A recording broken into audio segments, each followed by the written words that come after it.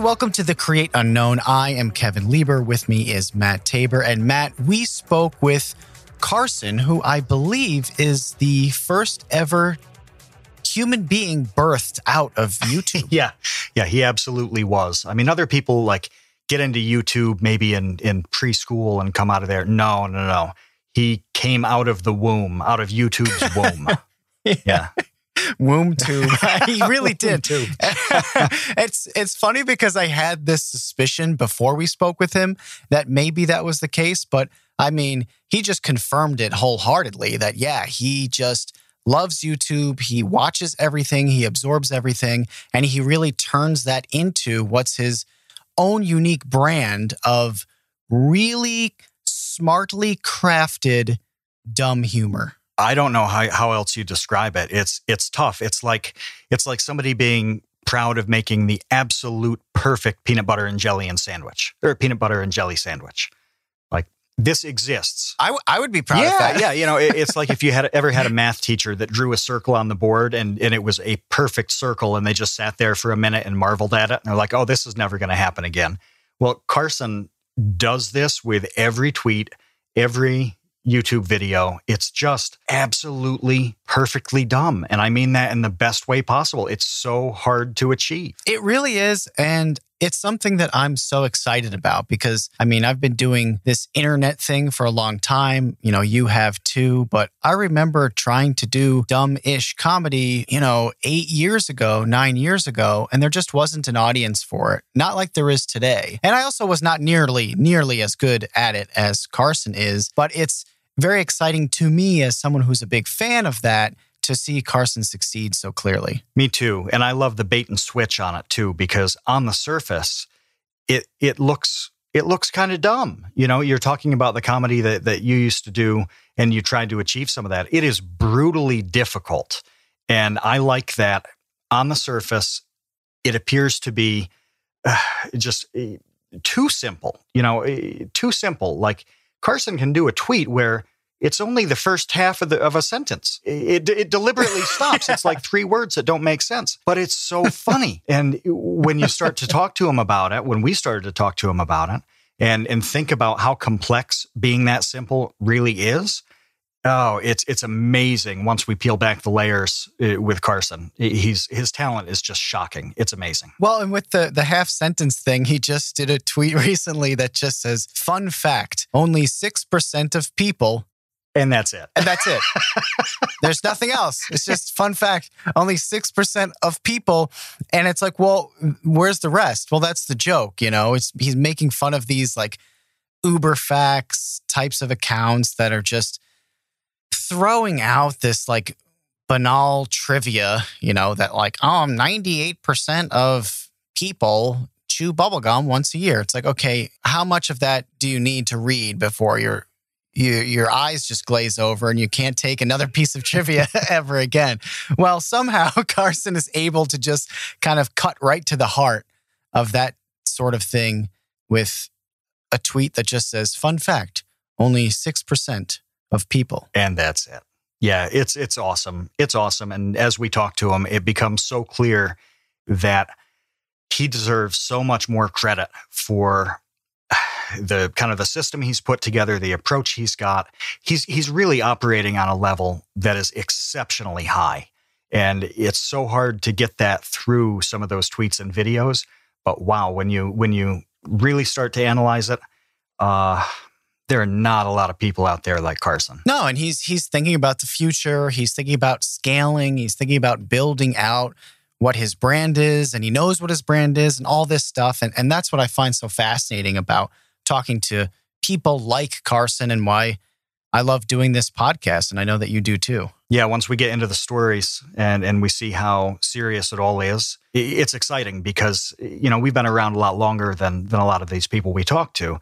And I just can't help but think, like, what is Carson going to do 5 years from now? And it intrigues me to think what somebody with his mind, his kind of level of like holistic maturity on YouTube, which takes forever to develop. But again, when you've been doing it since you came out of the womb, he's got quite a bit of experience. But I wonder just what project and what brand and whatever it is he's going to be driving in 5 years or 10 years. And I don't know what it is, but I think it's going to be really incredible. Me too. Absolutely. I can't wait to find out. So you're about to hear all about Carson because you are about to listen to the first person, I believe, ever conceived and birthed out of YouTube, because you are about to enter.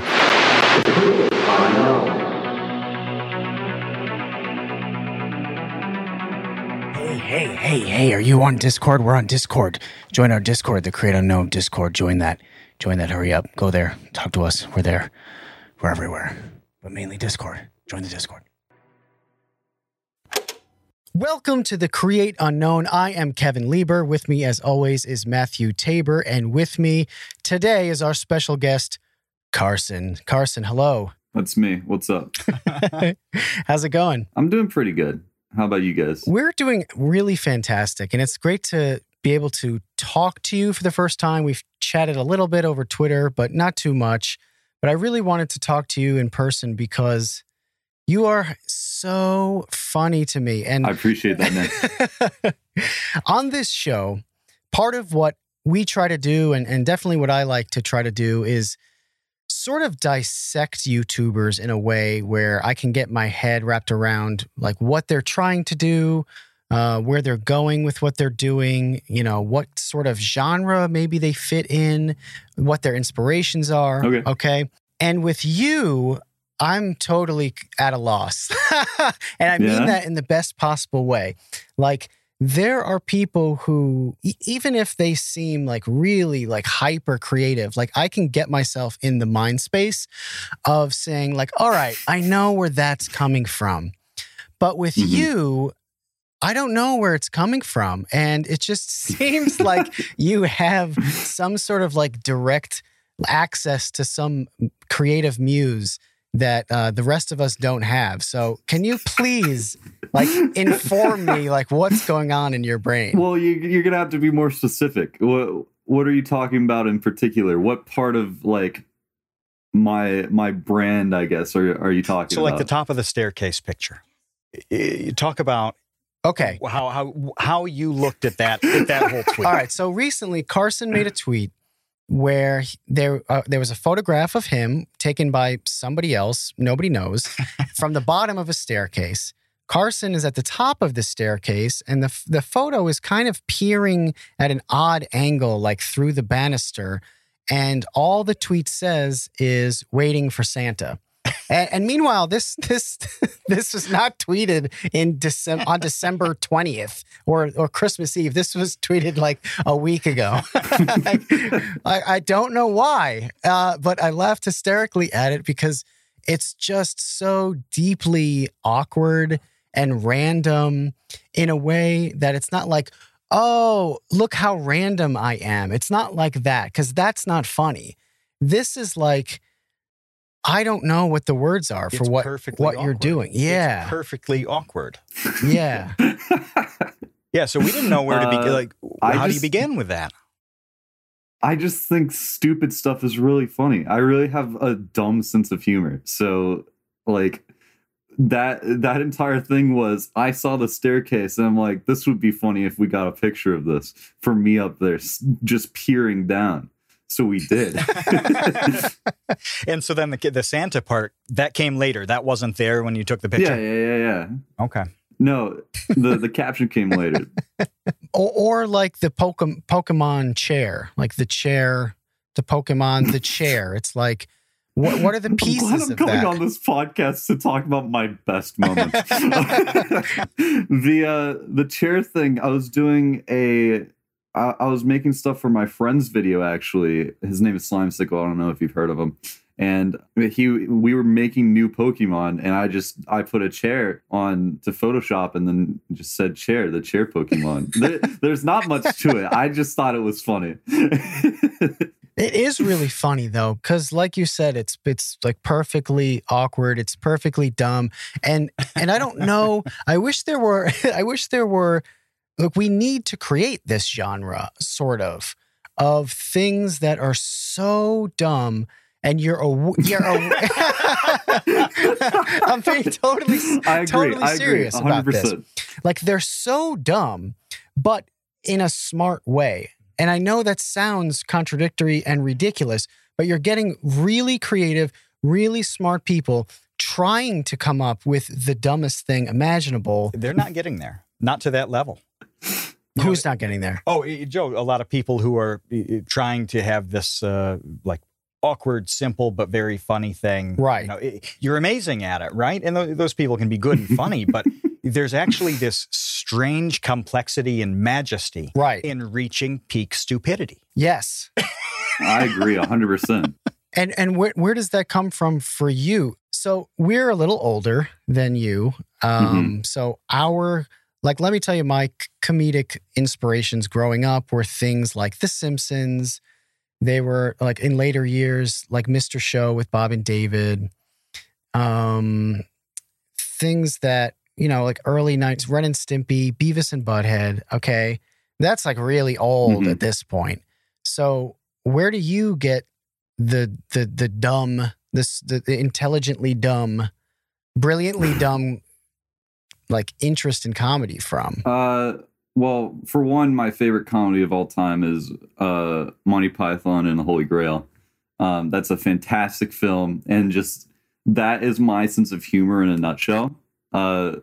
It's just all so stupid, but it's stupid in a well done manner. And also, my friends all have a similar sense of humor to me, so I consider them also comedic inspirations. Because I can draw from whatever they say and build my own comedy around it. And is that sort of like your friend circle just trying to make each other laugh, sort of where you are now bringing that to the internet? Yeah. Well, my friend circle is mostly people I met over the internet. And we're just all people that enjoy the dumber things in life, I guess. Like, our sense of humor ranges from absurdism to like just base level comedy, but we're all able to make each other laugh. And whenever we're talking to each other, the main goal is to make as many jokes as possible. Like last week I was at PAX East, and there was a moment I laughed the hardest I've ever laughed because my friend Ted Nivison, he had one bit that he just kept doing, and I couldn't get over it. And I was the only one laughing. I cried laughing, but it was just so funny to me. And that's not on recording or anything. I wish it was, but like it's not. And we just do it because we find it entertaining. What was the bit? Can you tell us? We were watching a Minecraft YouTuber, and we were in complete pain the entire time. And we were like, I didn't click off because the longer we sat there, the funnier they got in their pain about how like painful this Minecraft YouTuber's video was, because it was just vapid and there was nothing going on in it. The commentary that my friends were giving was just making me die. And then Ted started doing this like impression of a 6-year-old who's watching the video. Right. And he did this thing where it's just every like 5 seconds he had a new line that just killed me. I don't even remember any of the lines. I wish I did.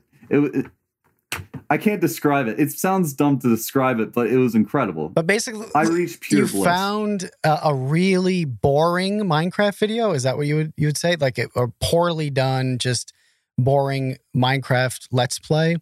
And then you role played as like a 6-year-old. A 6-year-old being entertained by it or being bored by it. I mean, yeah, a lot of it's just improv. It's just improv based on the situation around us, and it's I don't know how to describe it besides just we're always trying to improve our comedy chops so that we can make each other laugh, I guess. And that's led to my own success, because what my channel is, like my main channel is making each other laugh.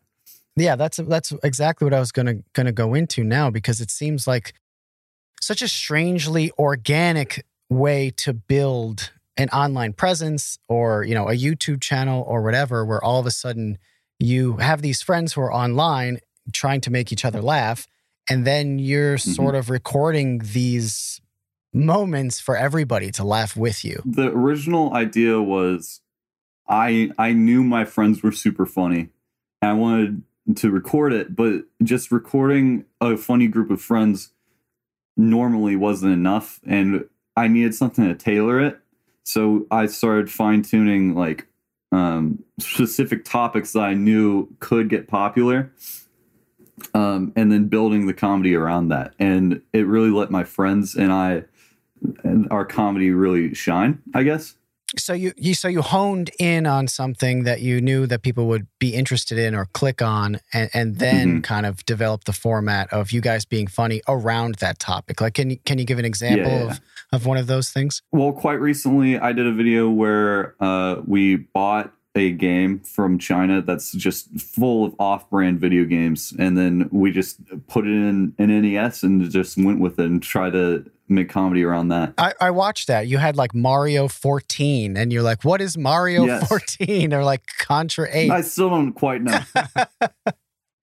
Yeah. And then there's stuff like we did DeviantArt. We've done all sorts of stuff. Probably what I'm most known for is my Invading Discord server series, where we come up with a gag and then we go into a Discord server and then we do that gag to people who don't know what's coming. And that creates a really genuine reaction from those people. And that, I think what people really enjoy about that is it's really well structured, I guess, with the comedy. And that structures our jokes to an even finer degree, because most of the time it's just improv, but that's planned comedy, I guess, that we do to people who aren't in on the plan. Yeah. So how do you structure something like that? Because I think that other people might watch your Discord raids and think, well, I could do that too. But you're saying that a lot more goes into like the preparation of what's going to be funny about it? Oh yeah. No, we make sure that whatever we're doing, the people won't be super like pissed off about it. We don't want to piss off people. We want people to laugh with us. And two, we want to make sure that it's got at least a semblance of being funny. If it's not funny, there's no point in doing it. If we're not getting a good reaction, there's no point in doing it. And have you been wrong with thinking that like this one's going to work? This is a pretty good sweet spot of being enough of a bother to be funny, but not going to push it too hard. And then whatever it is, you do it and it just falls flat. Like, have you been completely wrong about expectations on that? It's never truly fallen flat. I can usually scrap together something out of a clip simply because my friends can improv given the situation. So like one time we were doing a gag where we had a bunch of house fire people. Sorry, this is a lot of stuff dropping in here. So there were multiple people named Housefire with the same Housefire profile picture that joined, and then a fire truck joined to put out the house fires, but no one spoke. But it was still a funny clip because there was a certain amount of awkwardness afterwards. And then my friend who was the fire truck said, "Y'all house fires trying to speak up." And it made a good clip despite it being a complete and utter failure. And Discord hasn't been around for that long, so this seems like a really new way to make people laugh. Yeah, no, 100%. There's tons of Discord videos blowing up right now. Did you do the stuff on Vent or anything like that in the past, or did you start with Discord? No, I started with Discord because I think it's really hard to make the same type of content like visually appealing on something like Vent or TeamSpeak. So it's not going to be as engaging. So you're going to have to forgive me a little bit because I don't know your friends. You know, I'm only familiar with you. So right. Does it work where they all have their own YouTube channels too? Or does everything funnel through Call Me Carson? They do all have their own YouTube channels and Twitch channels. Twitch more so, but it's not created the same way, I guess, to like mass appeal. There's a couple that are definitely on the grind more than the others. But some are just like along for the ride and having a good time. Okay, so you're like the ringleader a little bit. Yeah, sure. Okay, in the Discord circus. And what are the plans for you to continue to do this? Because, it's so funny. We've talked to people like Grande and Dolan Dark, and these are guys who, in particular, Grande left like stopped doing med school because he loved doing memes. Or Dolan Dark, I believe, got his computer science degree, but then just never really pursued it. And he's having a lot of fun, being a genius on Twitter and YouTube. But what about you? Like, where does this all play into your goals and your personal life? I dropped out of college to pursue this, so I'm in the same boat as those creators. But I hated education, so this was my way out. So I don't want to ever go back to school. My goal is to build this up enough to where I can build a very stable career out of it. Obviously, there's not much job security with YouTube and Twitch because channels fizzle out and die all the time. But my goal is just to increase my longevity as long as possible, because I really do enjoy this, and it's the only thing I've really found that I really resonate with because of the creative freedom. My biggest thing was when I was in college, I was a media comm student, and I had to do like a TV show. I worked for the TV station, did like sports games. But what I always hated was I had to work under someone, and I never had the creative freedom that I do for YouTube and Twitch and whatever. With this, I have just pure control over everything I make, and I can make whatever I want, which is, the beauty of YouTube, I guess. Yeah, it totally is. And I relate to that so much, because when I went to school for communication and film specifically. And I remember having like a minor clash with my film professor over the fact that she wouldn't allow me to make the thing that I wanted to make. And this is going to sound like really selfish probably, but I thought I had this great idea, and her point was ostensibly like, that's cool that you have a great idea, but when you're making sneaker commercials someday, your idea doesn't matter. You just need to make the sneaker commercial that, the sneaker brand is paying for. And I remember being in the middle of the conversation thinking, I'm never making a sneaker commercial. Like I would rather not do anything than do, the same thing that you butted up against, which is it is a weird thing where, I would have rather, and this is what I did do. I worked in the service industry instead. So I worked in restaurants, I worked in bars, and then in my free time, that's when I made videos and creative projects. Like that to me was a lot more liberating than working in a creative industry, but kind of being under the thumb of somebody else making the creative decisions. There's like this weird feeling as a creative person where I'd rather not be in a creative industry at all than be kind of like the helper on somebody else's vision. And I don't know why that is. Why do you think about that? I don't know. I don't think you said this might be selfish. I don't think it's selfish at all to want to be able to make what you want to make. I think that's going to be the most liberating thing as a creator, is making what you want to make. At the end of the day, I feel like that's what's most important, and it's going to be the most fulfilling for you. I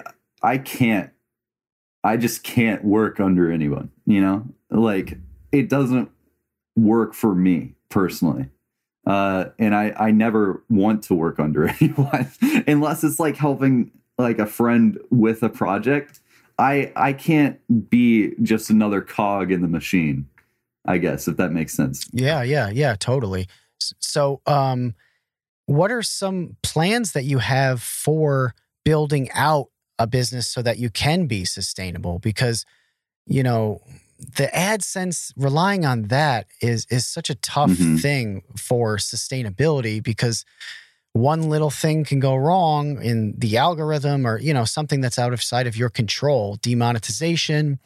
And, the next thing you can't afford to, buy your Totino's pizza rolls anymore. Right. Lord knows we need our Totino's pizza rolls. The thing I'm working on right now mostly is diversifying as much as possible to create more revenue sources, so that I do have that longevity. I currently have the main channel, which works great. Well, love how it's going. But then I also have been working on a second channel, which is a completely different workflow, where I have editors that put up my streams from Twitch, which is another source for me. And I'm just trying to build as outwardly as possible so that I have other places to go if one fizzles out. And I think that's the name of the game, is to just branch into as many things as possible, as often as possible, and make sure that no matter what, you still have a platform. How much are you working to do all this stuff? I mean, you're streaming, you're making your main channel videos. You must be working every day of the week on all this stuff. I'm a workaholic. I'm working like at least 50 hours a week, at least. I live this pretty much, but I'm putting in a lot of time. And because I'm so afraid of going back to college, I've had many dreams about being in school. I think I have a phobia at this point. I'm genuinely serious. I've for about a month, every single night I went to sleep, I dreamed of a school, and I hated it. It was the worst month of my life. No, I take that back. The worst month of my life was in school. Yeah, well, you're actually there, and you were living the nightmare. But what's the nightmare? That you didn't study for a test, or you show up to class with no pants on? No. The nightmare is being in school. That's it? Because being in school means I can't work on what I want to work on. I again lose my own creative freedom, which is not. It's just the opposite of what I want. One of the cool things about what you do and the style that you do it in is that, you're saying, I don't want to work under somebody else, or I don't want to be in this system that really limits me.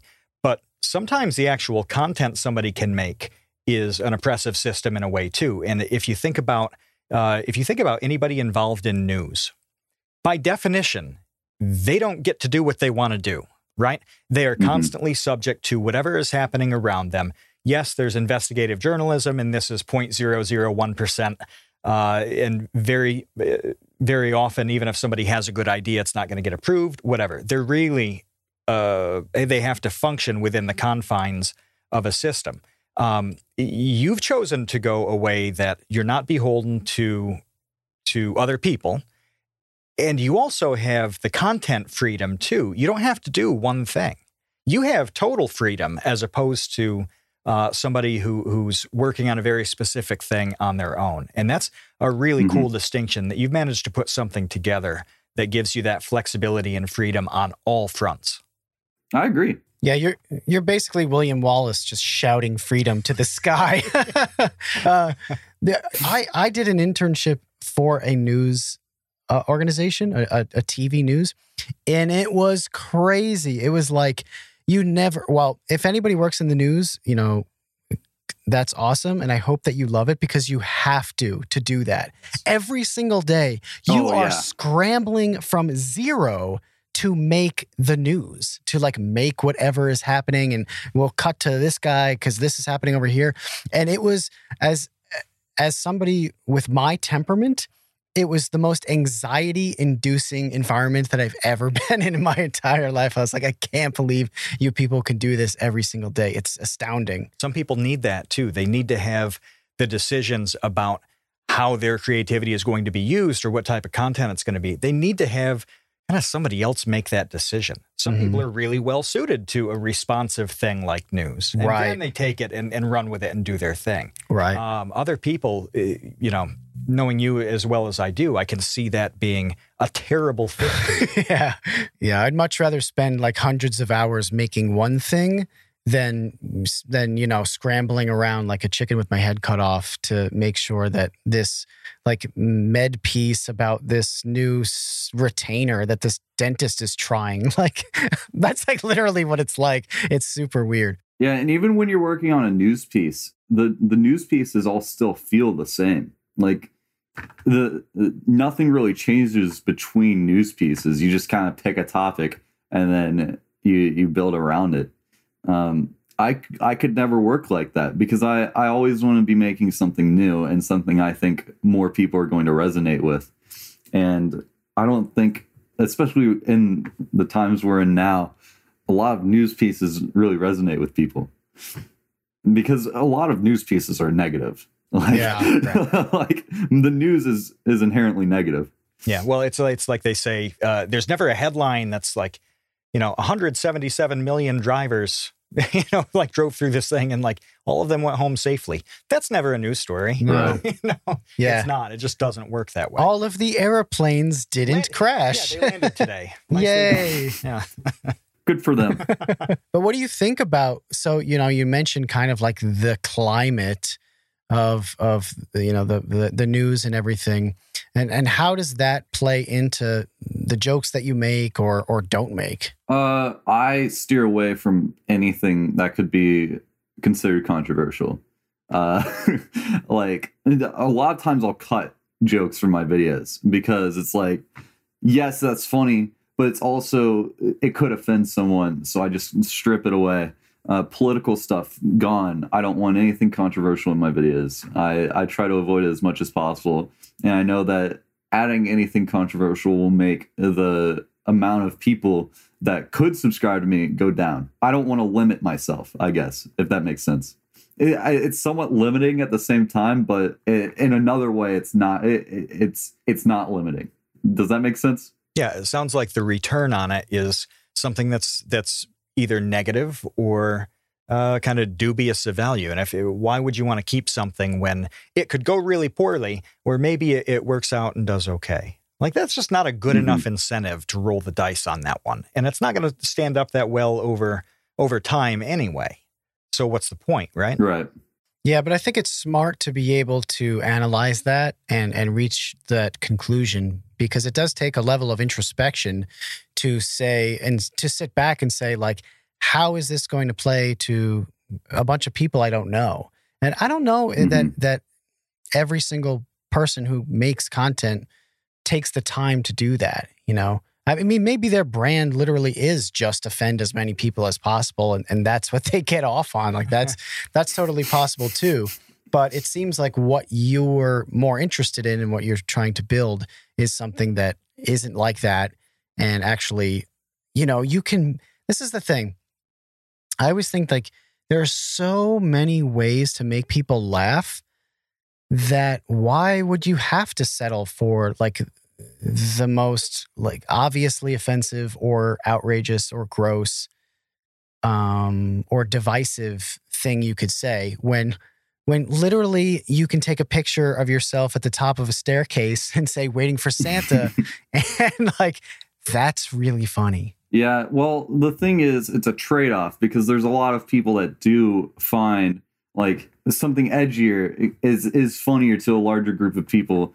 But if you can make that same group of people laugh with something else, I would rather do that because I almost think it's a crutch. It's a comedy crutch. If you can't make jokes that aren't edgy, then you're going to be limiting yourself in the long run because people grow out of edgy humor. Well, I think there's edgy humor that can last a long time. I think there's timeless edgy humor, but there's certain edgy humor that it's just not worth it, if that makes sense. It only goes for so long, and then what do you do? And if you don't have anything with any real substance or some unique angle like that, once the really like low-hanging fruit, easy jokes are kind of out of the picture, you got to have something. What do you do? Well, if you don't have any material that's better than that, what you do is not comedy. You're done. So when you were, kind of growing up in this YouTube culture in a way that Matt and I really didn't, I'd love to hear what some of the YouTubers that you looked up to, who they were, maybe YouTube comedians, because I feel like comedy, the scene of comedy and like comedy in media has changed drastically because of the internet. Like when Matt and I were growing up, it was like SNL, maybe like like two late night shows. I mean, when we were little, it was really just the NBC shows, The Tonight Show and then The Late Show. And then you had movies. comedic movies like whatever, Adam Sandler movies, Will Ferrell movies. Some stand-up specials on HBO. Like once a quarter, they would put something on. If you had access to that. If you had HBO. Yeah. Right. Yeah. But now, you have, like, I have access to Carson. Okay. Like, that's crazy. Right. Like, dude, like, you are just in your home where you live, and I'm in my home where I live. And, there's no gatekeeper. There's no like Lorne Michaels, like doing auditions saying like, well, you're not funny enough. So like next. It's like, no, like here's my joke. What do you think? And that freedom and that access to comedy has really kind of blown up, I think, what traditional comedy was before social media became so ubiquitous. So are you looking for a list of YouTubers like I've watched over time? Because I've watched a lot of YouTube. Oh, yeah?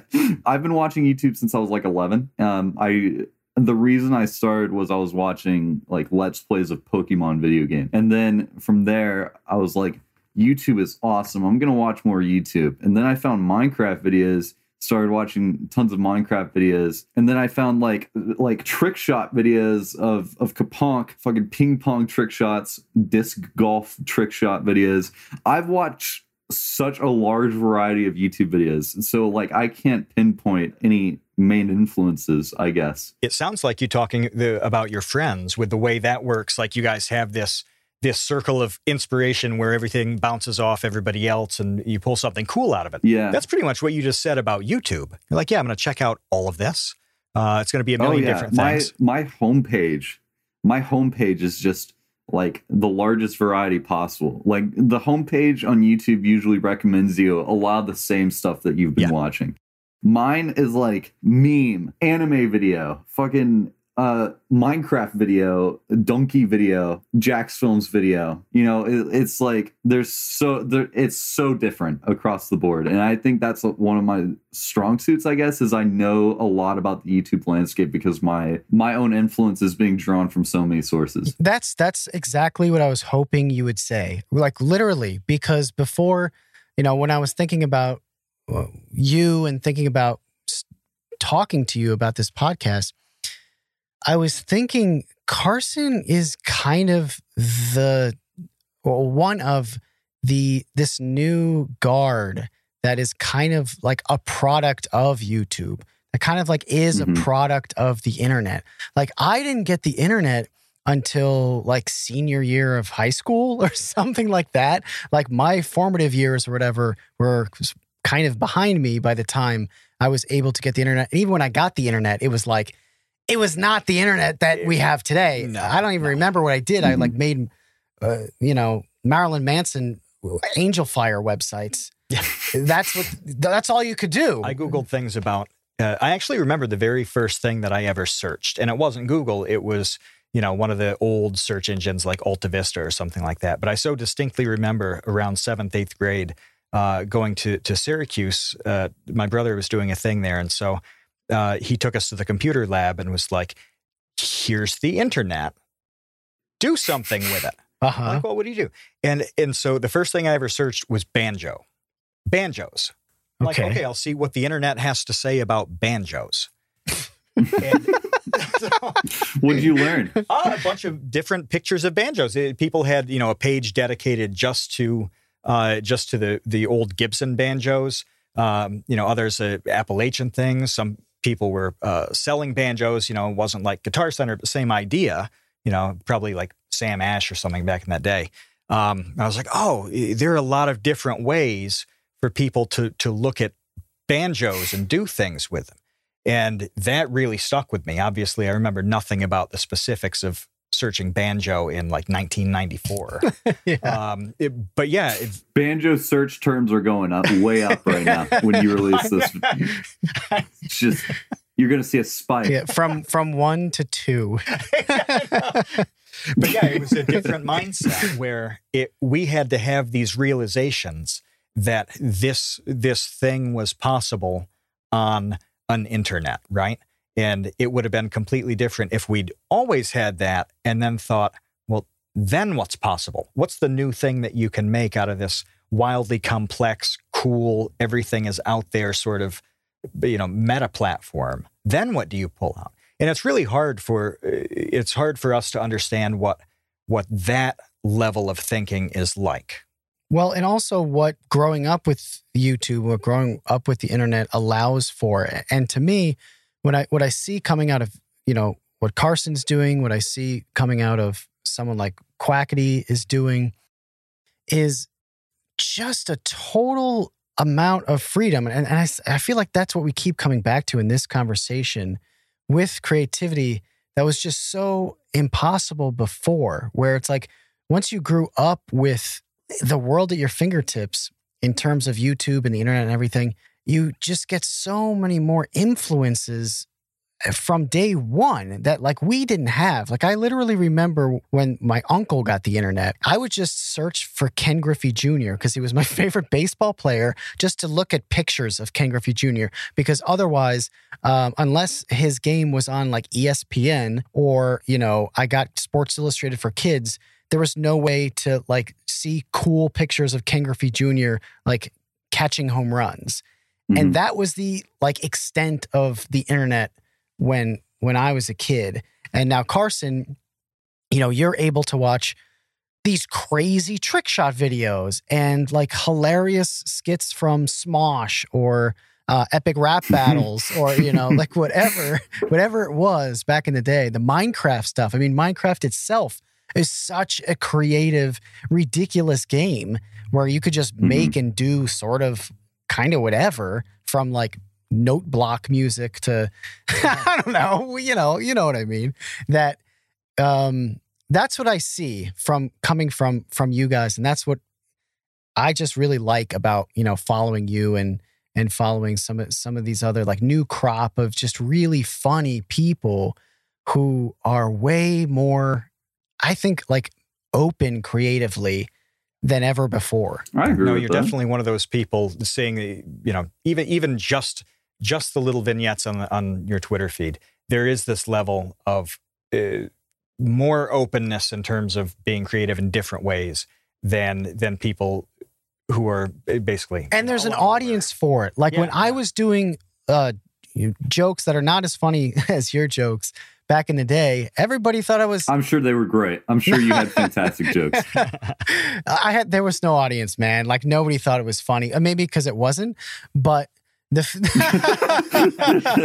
the fact that you are getting 8,000, 9,000, 10,000, 12,000 likes on these weird and surreal jokes makes me. You don't understand how happy it genuinely makes me. Like, thank you, Carson, because I've been waiting for this sort of thing to catch on for like decades. I'm doing it for you, man. Thank you. I knew. This is all for you, dude. All for my guy Vsauce too. Exactly.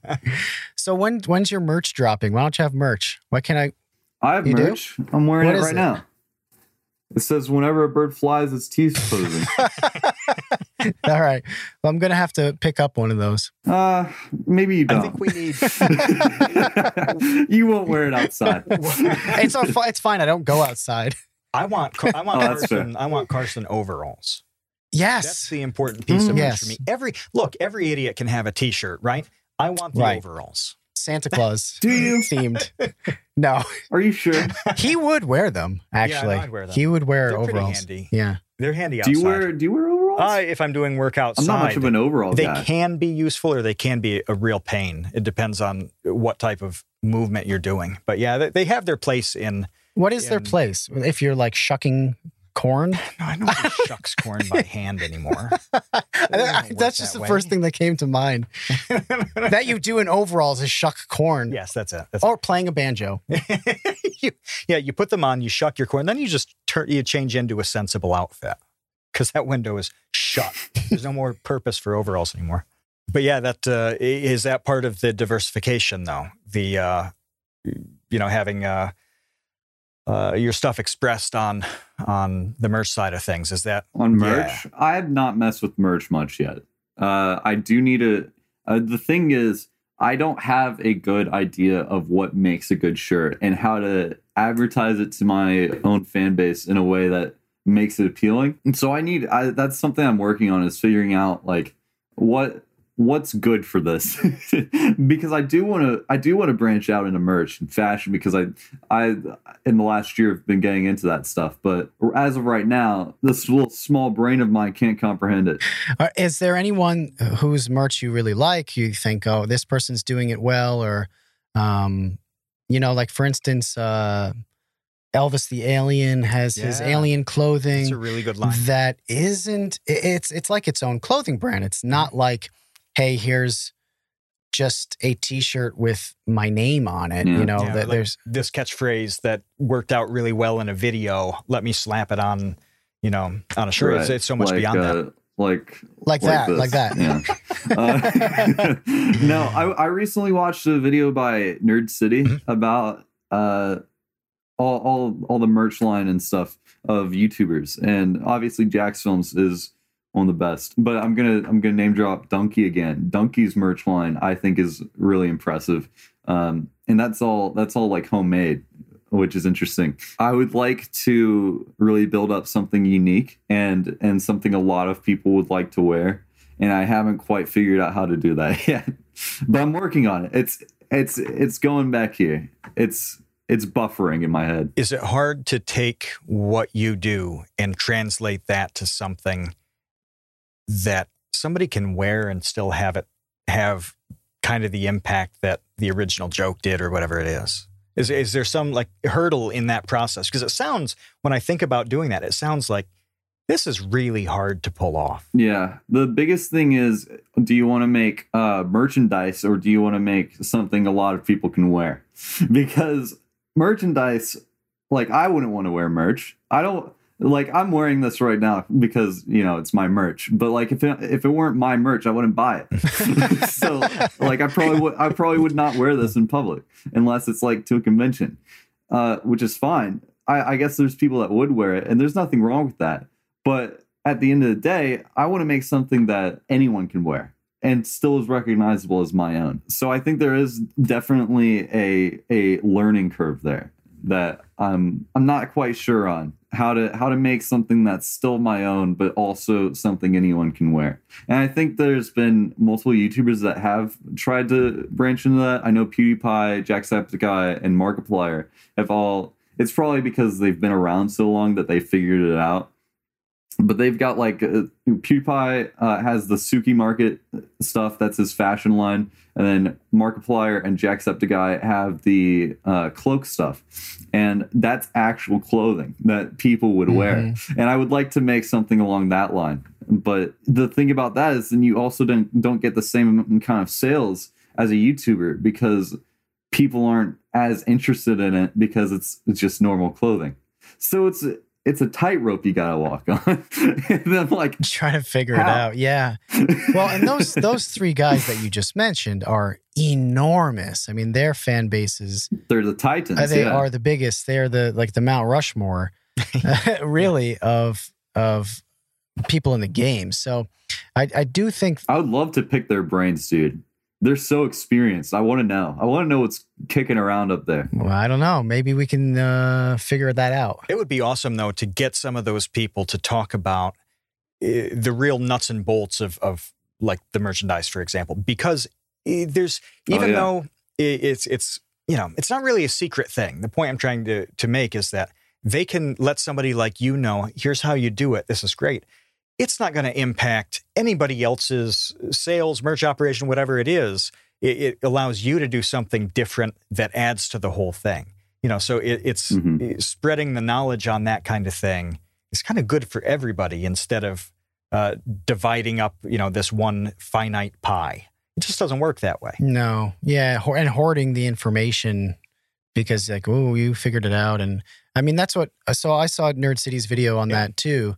And it's excellent because that's exactly what he did. Is that he did a ton of research and then made this beautiful and compelling video that was like, here's what I found. It's like, oh, thank you. Like, I wish more people actually took the time to do this. Yeah, that video was fascinating. Shout out to that guy. His videos are fantastic. He deserves way more credit. Now, having him go through the process with, like where designs come from, whatever, and he's showing here's some really good ones. Here, I don't want to call out, even though it's in his video, but he showed an example of here's a kind of lazy design process that's really lame, and this isn't how you should do merch. Well, that's really useful to know. He's laying out like the good cases and the bad cases, and I'm watching this thinking, okay, this is a really informative perspective on something like a t-shirt. Let's get more of this. Yeah, just more learning in general. I mean, I don't know if everybody is as curious about things as I am, but dude, I want to pick everyone's brain. Yeah, right. I'm like, tell me your knowledge, dude. I want to start dialogues with so many YouTubers, and I'm just like, but I'm also an introvert, so it's really hard. What are some other topics aside from merch that you would love to learn from? Oh, just from the great just sages. The grind, like how people run their channels, picking their brain and learning their own formulas for things, and how they think about how they form their content, similar to what you're doing with your podcast. That's why I listen to it. Thanks. It's really interesting to know, because there's so much more than people really realize, especially like the casual YouTube viewer. There's so much that goes into it, and I just want to know it all. I want to know what PewDiePie has to say. I want to know what Jack has to say, Jack's Films. I just want to know, like, how did they make their longevity go so long? How do they craft their content? What's their creative process? Shout out to the Create Unknown for doing that. we should have them on. We should have them I'm making on. an ad for you guys right now. Come on. Oh, we're totally cutting that up and just blasting it everywhere. There are little bits though from every episode that we've done, and it just every person we talk to, nobody's doing it exactly the same way, which we knew it would be like that. Yeah. There are a bunch of things in common though, and it's nice to see those. But it's neat to see somebody having a perspective that's really unique, doing something that's very effective, that nobody else is quite doing it the same way. But it's still something that virtually anybody else could use if they wanted to. And apply to different elements of their life. You don't have to be a YouTuber to like glean knowledge from any of these conversations. It could be whatever, business or entrepreneurial endeavor that you're getting into. And one thing that I just want to say, because I think it's amazing, is the fact that you have been able to figure out a way to make being funny with your friends actually like content that people are outside of that peer group want to watch. Because I genuinely think that most people think like, oh, my friends and I are the funniest people in the entire world. Trust me, every time we get together, it is just a laugh a minute. And are you really that funny? Or, you just have these shared experiences that make the humor naturally arise when you get together. But with you figured out like, no, we actually are funny, not just to each other, but to total random strangers around the world. You also got to know how to market it. I think a lot of people with their groups of friends, they won't have the knowledge of like the YouTube space and everything to be as effective with it. I guess if that makes sense. I think another one of my biggest strengths is 100% knowing this will work, this won't. I'm constantly coming up with ideas, constantly writing stuff down. I keep a notes document that just has so much on it. And a lot of that just doesn't get made because I know, it's a good idea, but at the same time, I don't think it's going to work. So I'm extremely picky and choosy about what I put on my channel as well. And I think that's the biggest thing, is a lot of people wouldn't know what to pick and choose. And what's the process that you go through with that? Do you just try to put yourself in other people's shoes or try to find a topic that other people can relate to? Well, it depends video by video, the process of how I think about it, because it's so different every single time, because I really am making something new and different each video. I don't know. It comes down to what I would find entertaining in a video. I can't I can't put up something and think this is just okay. Like some people will enjoy this. What? I want to make every video something I personally know I would enjoy watching. So that's the biggest thing. Honing that judgment and the real expertise in that judgment has to come, at least in large part, from what you were talking about with having such a broad variety of watching things on YouTube. How can you make good judgment calls on, what idea is going to be funny to people, what's going to play well, being able to look at 20 ideas and commit to one of them that's going to be the best? How can you do that if you don't have a great sense of what other people are doing? So that has to pay off for you. Exactly. So here's my notes page. All right. Okay, that's extensive. That's like 150 ideas. And now I'm going to steal all of them. So no, to go back and pause frame by frame. Right. I hope not. You just gave away all the secrets. Well, guys, we'll blur it in post. Blur it. Most of these I'm not going to use. So, and most of them won't make sense. Like they're just jumbled messes.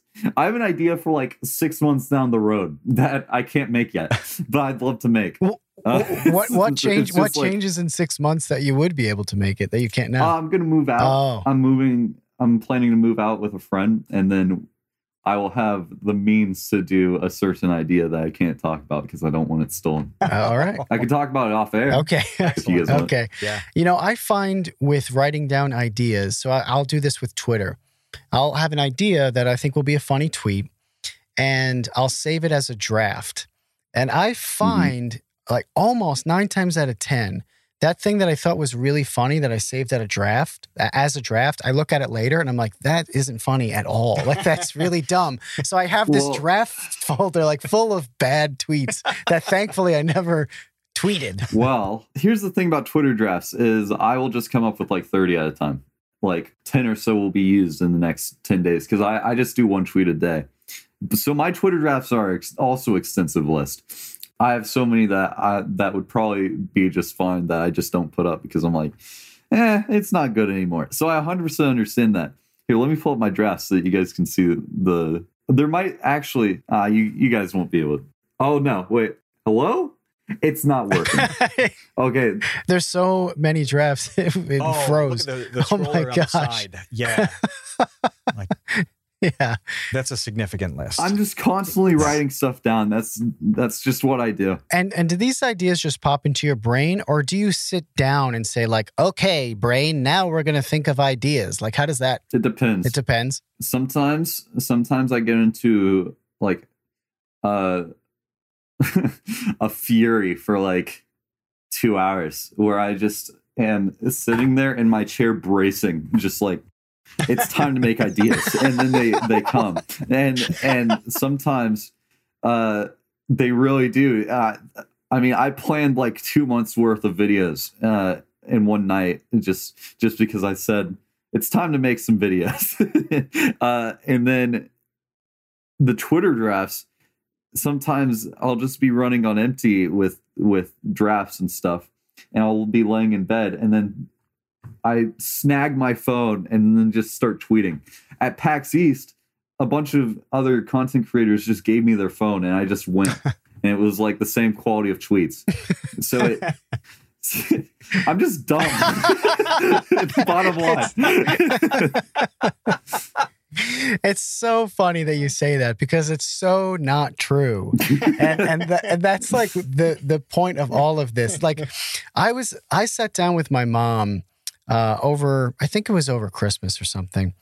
And she doesn't have Twitter because why would she? And I was explaining to her why I love Twitter so much. And I was showing her, tweets that I've done, tweets that you've done, tweets that like Ed Atlin and like the weird videos that he makes where he'll like overdub Velma from Scooby-Doo with like he'll be like, oh, ow, ow, like these like ridiculous. Do you know Ed Atlin?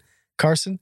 No, I'm not familiar. Right, I'll have to follow him. And I was very explicitly trying to detail to her, like, the point of this is to come up with the dumbest thing. Like, that's the entire point. It's not that the tweet is like a dumb thing that some dumb person said. It's like a carefully, like with a scalpel, like surgically crafted, monumentally idiotic thing. And for whatever reason, to me and clearly to you and to all of your fans, it's the most fun thing. It's an art that needs to, there needs to be some kind of designation that recognizes how incredible that art is in one word that goes beyond just I was just thinking like Carson is like the Da Vinci of dumb. Oh, that's not bad. There you go. Not bad. Wow. That'll be your new bio. Your new Twitter bio. Yeah, dude. I mean, wow. That's my legacy, huh? That'll be your Da Vinci of stupid. What an epitaph. Negative intelligence point. yeah, dumb Vinci. I will be remembered for this. So before we go, we love to showcase the creativity of our guests. That's what we're all about here at the Create Unknown. And we like to ask our guests a random question that does not have an answer, but you'll just have to make one up on the spot because that's what you do. So, going back to your tweet about you waiting for Santa Claus at the top of the stairs, I would love to know the exact origin of Santa Claus. Funny you should say that because I've been actually thinking about this a lot recently. Santa Claus is a German construct. You can tell because Claus at the end of the name, Claus is a very German name. It's just a German construct they designed during World War II to brainwash the children of America. That's where it comes from. So Santa Claus is very evil. So it's not Santa Claus. They put an American spin on it so that we would be more willing to accept it and would not recognize it as American. So we just learned that Hitler invented Santa Claus? Is that what you're saying? Yes. I don't think we're allowed to celebrate Santa Claus anymore. I guess not. I could actually... No, you are. It's been made American, similar to all the food of America. That little like buzzing in the background was the sound of this video getting demonetized. Yes. We've been canceled. Hitler Claus. Well, there you go. Now it's demonetized. Well, thank you, Carson, so much for joining us. It was awesome to get to meet you and to chat with you about your fantastically brilliant dumb brain. And sounds so terrible. Critical statement. But it's so awesome. It's so perfect. It's a great oxymoron, like jumbo shrimp. The oxymoron, that's the word. Yeah. All right. Thanks, man. No problem. You are about to exit the Create Unknown.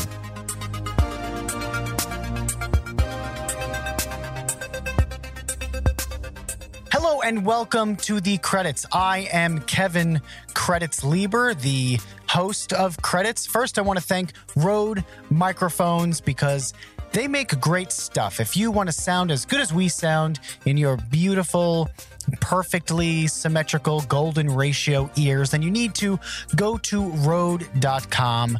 That's RODE.com and get some awesome audio equipment for you and your loved ones. Thank you to Carson for joining us. Carson is super, super funny. Make sure you subscribe to Carson on YouTube. Follow Carson on Twitter. Daily golden tweets. Speaking of golden ratio, Carson's like the golden ratio, the Fibonacci sequence of Twitter. Seriously. If you want to talk to us, join our Discord. We have a Discord where we literally talk to you. All you have to do is join the Discord and then talk to us. It's that simple. It really is so easy. It's like, do you remember Easy Cheese? Maybe you still get Easy Cheese. It was like cheese in a can.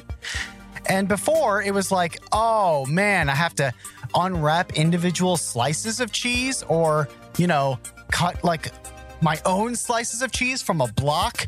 Yeah, those days are over. Now it's in a can. Just turn it upside down and press a nozzle and just put it in your mouth. Oh, that could have been taken out of context. That's okay. Listen, we need to tell you, and by we, I mean me, that you should subscribe to us here at the Create Unknown. It really helps get those numbers up. make multiple accounts and subscribe with, no, that would be dishonest, but subscribe yourself to the Create Unknown, ring the notification bell. If that's a thing that still even exists on YouTube, who knows? They change stuff all the time. It's very, very fun and part of the journey.